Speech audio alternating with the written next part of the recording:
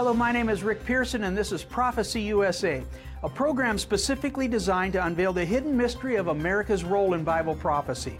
You know, there's a saying that I grew up with as a child that said, "Sticks and stones can break my bones, but words can never hurt me." But is that saying true? According to Scripture, it's emphatically not true. Stay tuned. You don't want to miss this teaching.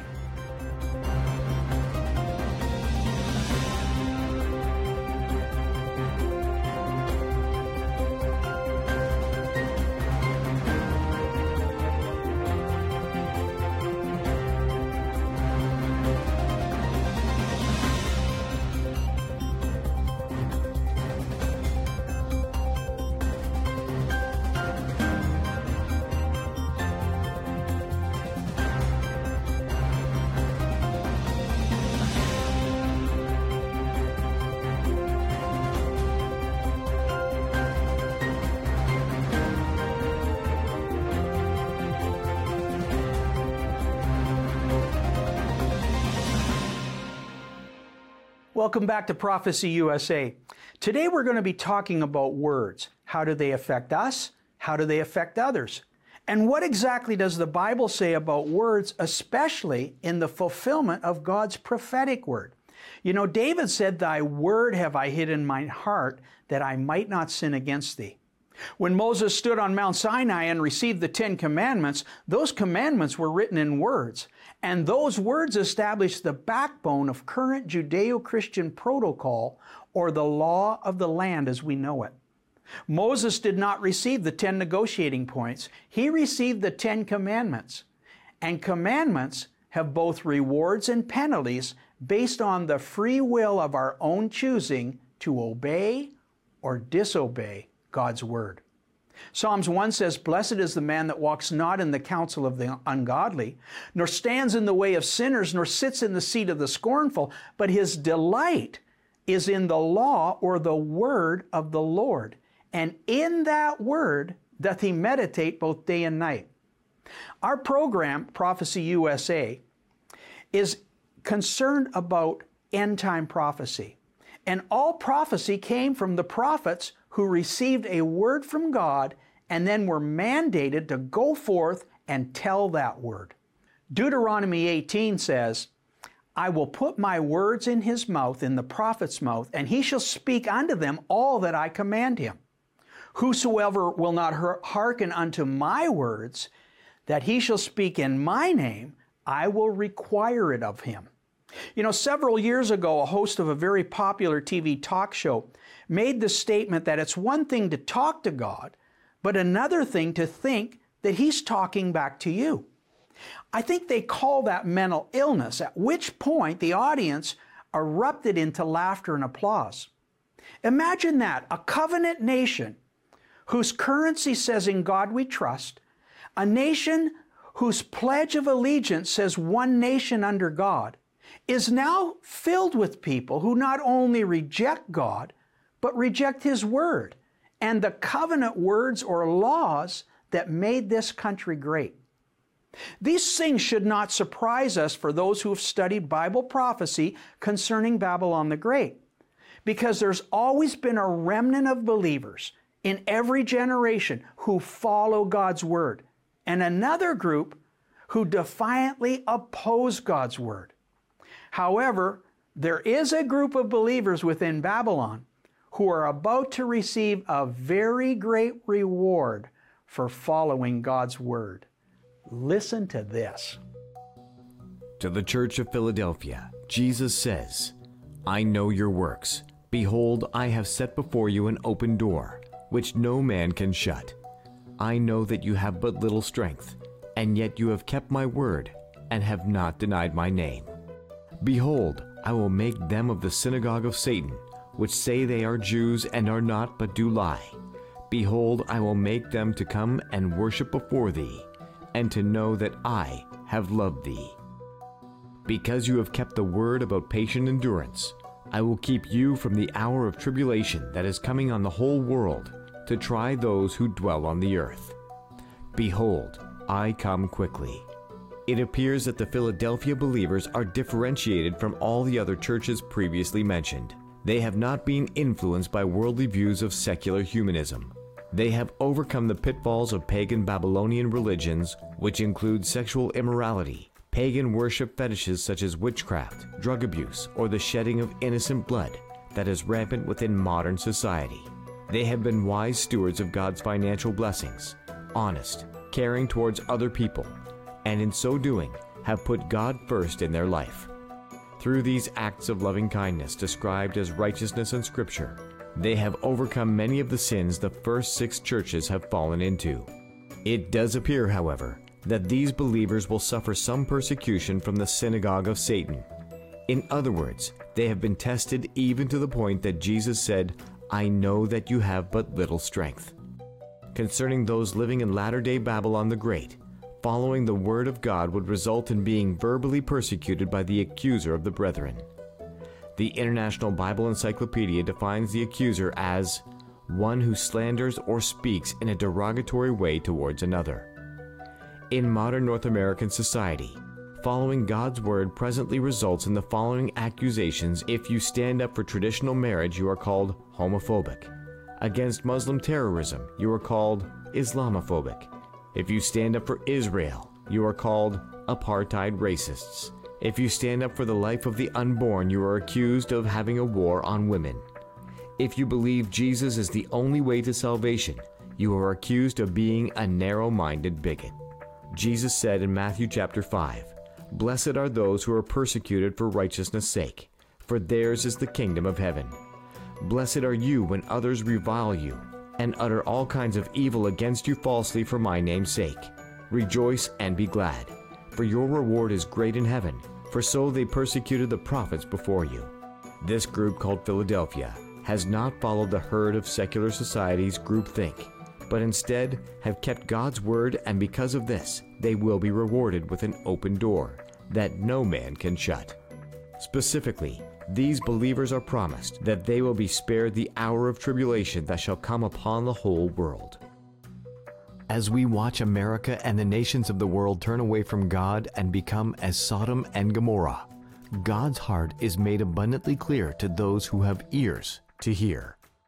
"As I live, says the Lord God, I have no pleasure in the death of the wicked, but that the wicked turn from his way and live. Turn from your evil ways, for why should you die?" God's goodness, however, will never forget this people who have understood the warnings within Babylon and the promises of his word. For God did not appoint us to wrath, but to obtain salvation through our Lord Jesus Christ, who died for us, that whether we wake or sleep, we should live together with him. Therefore comfort each other and edify one another, just as you also are doing. This open door to the believers of Philadelphia not only bypasses the hour of tribulation that shall come upon the whole earth, it literally defies their appointed time to die. Jesus described it like this: "But the same day that Lot went out of Sodom, it rained fire and brimstone from heaven, and destroyed them all. Even thus shall it be when the Son of Man is revealed. In that day there shall be 2 men in one bed, the one shall be taken and the other left. 2 women shall be grinding together, the one shall be taken and the other left. 2 men shall be in the field, the one shall be taken and the other left." Paul further described this event. "For the Lord himself shall descend from heaven with a shout, with the voice of the archangel, and the trump of God, and the dead in Christ shall rise first. Then we, which are alive and remain, shall be caught up together with them in the clouds, to meet the Lord in the air, and so shall we ever be with the Lord."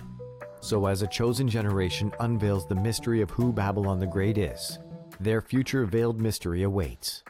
"Behold, I tell you a mystery. We shall not all sleep, but we shall all be changed in a moment, in the twinkling of an eye, at the last trumpet. For the trumpet will sound, and the dead will be raised incorruptible, and we shall be changed. For this corruptible must put on incorruption, and this mortal must put on immortality." Well did Isaiah prophesy in 750 BC, "I am God, and there is none like me. Indeed, I have spoken it. I will also bring it to pass. I have purposed it. I will also do it." So the question is not, will God fulfill his word? The question is, will we. Welcome back, folks.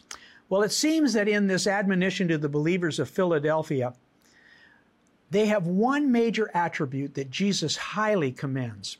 You have kept my word and have not denied my name.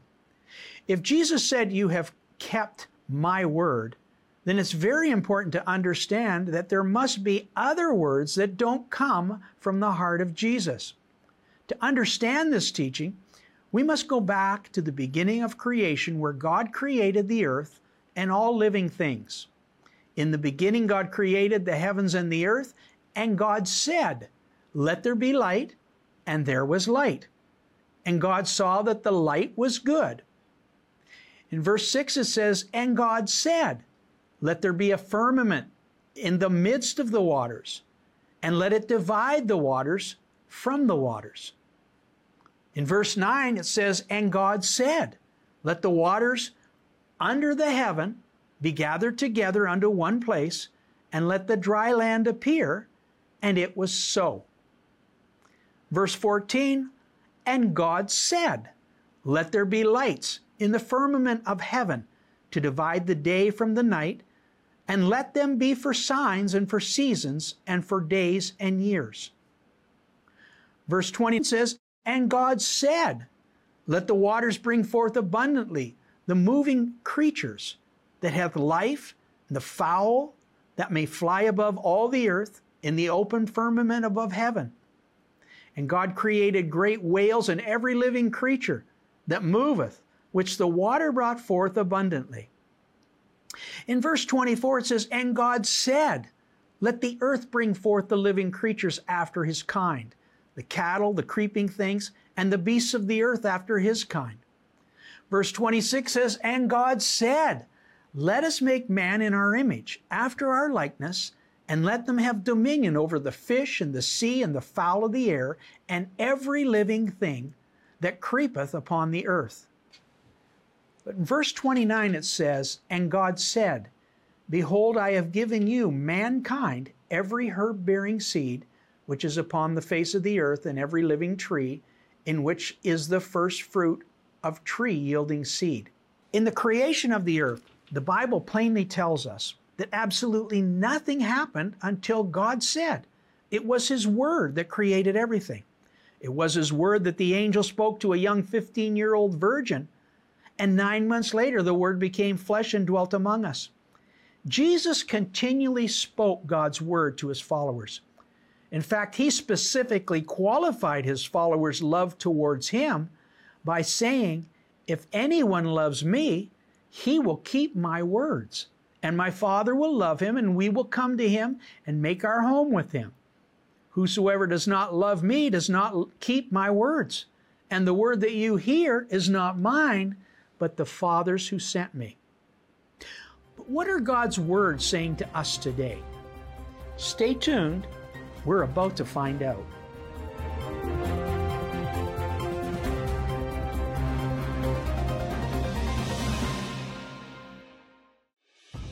The United Nations has a 2030 agenda. The World Economic Forum has a great reset. The COVID-19 pandemic has an accelerated mandate.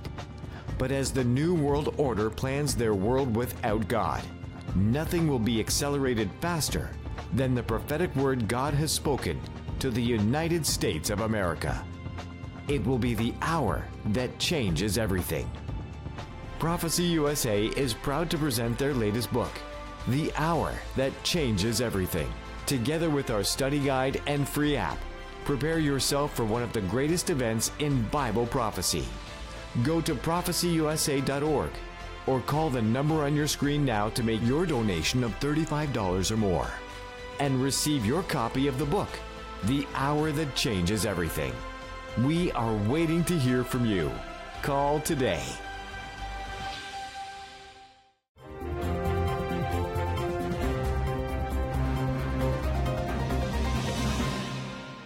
Welcome back, folks.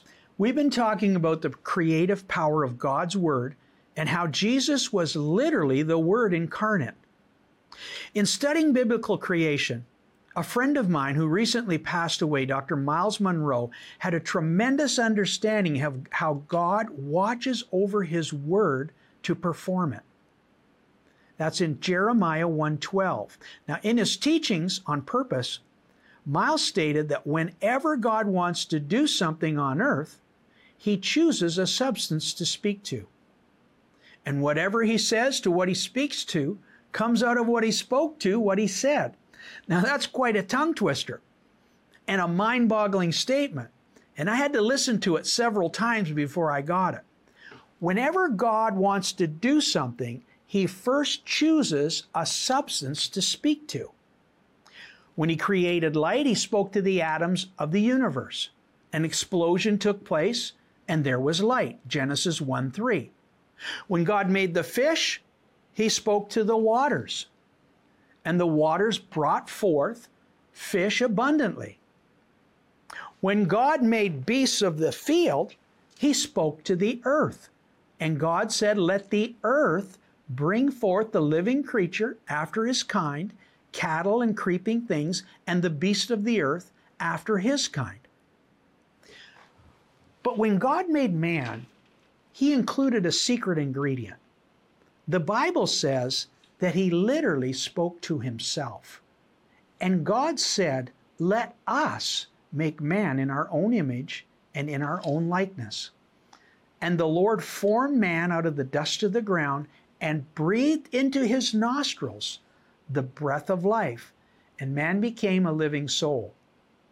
Inside every man is an eternal spirit that, according to the Bible, literally came from the breath or the ruach, or the Spirit of God. Man, through God's Spirit, was also commanded to take dominion of the earth and over every living creature that walks on the earth, swims in the sea, and flies in the air. However, within every living creature is a divine principle. In order to sustain life, each creation must remain attached to the substance from which it was created. The fish must stay in the water in order to survive.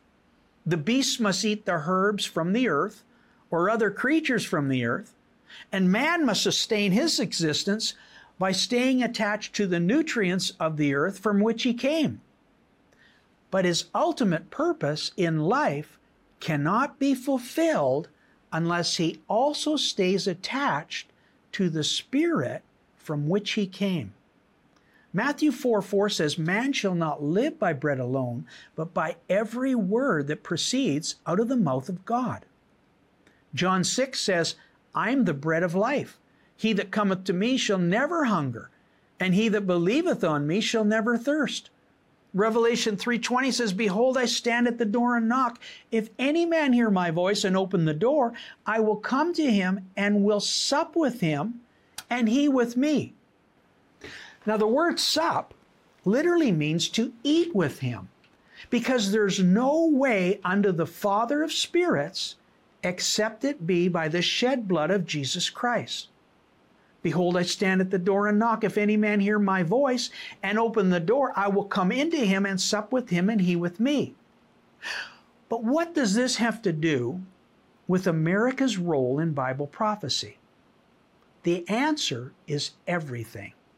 So stay tuned, because we're going to serve you some meat that this world knows not of. We'll be right back.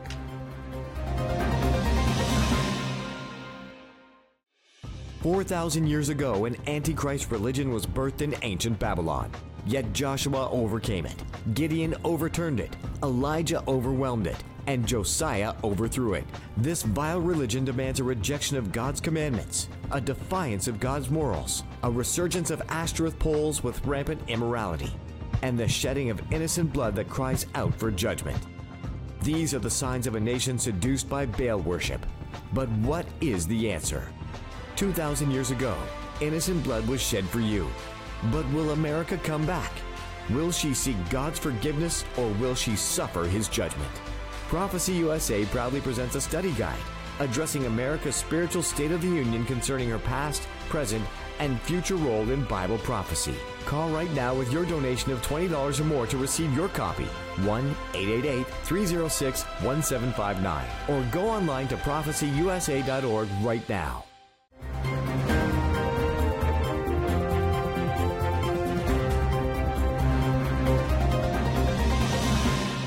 Welcome back, folks. We've been discussing the history of how God used His Word to create everything. Like a weapon of warfare in the hand of a king, God spoke His Word to Mary, and 9 months later, that Word produced the greatest gift to mankind. You know, the Bible says Jesus increased in wisdom and stature among men and among God. By the time He was 30, this man born in a stable began to manifest God's presence in unusual signs and wonders. His disciples claimed that He healed the sick, He raised the dead, He cast out devils, and even the wind obeyed His voice. Now, at this time, Jesus, who was crucified for the sins of the world, fulfilled over 300 prophetic words in His life. After He rose from the dead and appeared to over 500 people at one time, He was taken up in a cloud. Angels appeared and gave a prophetic word to the witnesses present. It was a word that would be fulfilled only to a chosen generation, a royal priesthood, and a remnant of humanity who follow God's word. Ye men of Galilee, why stand ye here gazing into heaven? This same Jesus which is taken up from you into heaven shall so come in like manner as ye have seen Him go into heaven. However, this promise of seeing Him in the clouds will only be fulfilled to those who Jesus warned. Watch ye therefore, pray always, that ye may be accounted worthy to escape all these things that shall come to pass. Paul gave us a prophetic word concerning that day, and admonished us to rest with Him in the assurance of God's prophetic word. When the Lord Jesus shall be revealed from heaven with His mighty angels in flaming fire, taking vengeance on them that know not God, nor obey the gospel or the word of our Lord Jesus Christ. So the question we need to ask ourselves, if we are the chosen generation to see these words fulfilled in our lifetime, are we following God's word? Do we meditate on it day and night, that we might not sin against Him? And are we messengers of that word? When Jesus prayed, "Thy kingdom come, Thy will be done in earth as it is in heaven," what was He saying? What is God trying to call forth out of us today? What words of kindness, forgiveness, mercy, exhortation, or comfort are you allowing Him to call forth out of you? What first fruits offerings is He calling forth on your hands to feed the hungry, to clothe the naked, or to preach the gospel?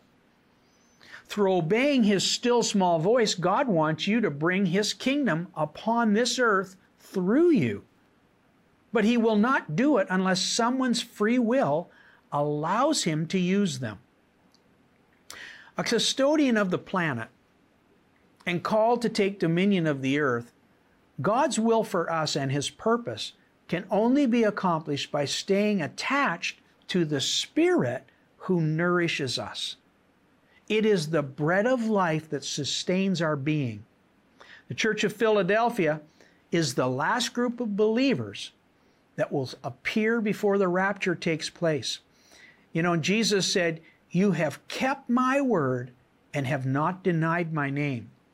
And because you've kept God's word, He has promised, "I will keep you from the hour of tribulation that is coming on the whole world to try those who dwell on the earth."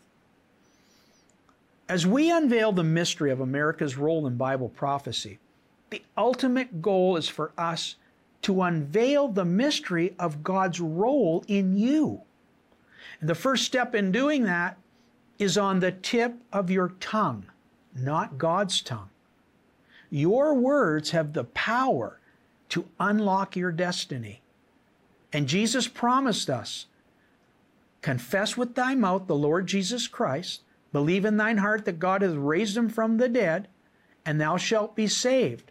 For with the mouth confession is made unto salvation. You know, folks, words do matter. And if you will pray with us, Jesus, come into my heart, forgive me of my sins, and let your words dwell in me, and let the life of Christ be made manifest in my mortal flesh.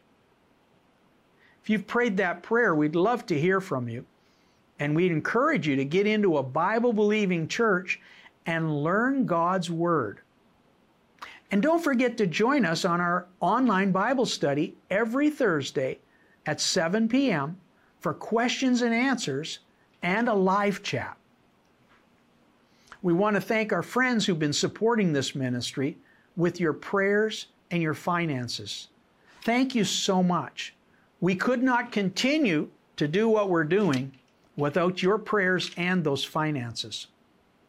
You know, Prophecy USA is raised up for such a time as this to deliver a word to the nation called Babylon the Great, in which we believe is the United States of America.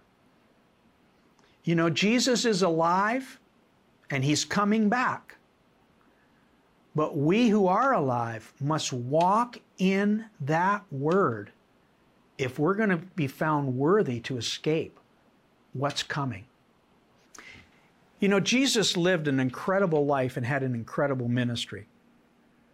When he walked on this planet, he didn't need a boat to cross a lake. He didn't need a catering service to feed 5,000. He didn't need grapes to make wine. And he doesn't need a door to walk into your room. He stands at the door of your heart, and that still small voice knocks. Will you open that door and come in? Our goal at Prophecy USA is to help God knock on that door. You know, folks, we're out of time right now, but I want to remind you that Jesus is alive.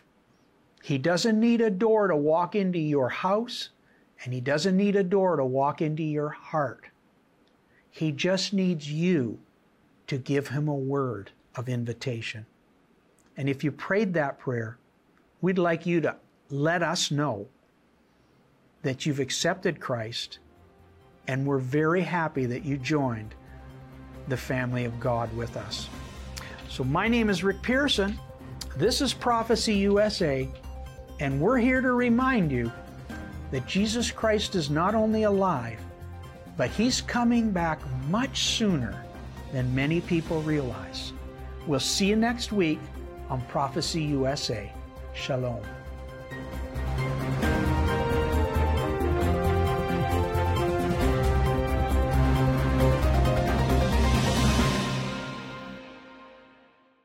Prophecy USA proudly presents a study guide addressing America's spiritual state of the union concerning her past, present, and future role in Bible prophecy.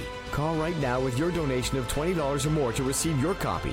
1-888-306-1759. Or go online to prophecyusa.org right now.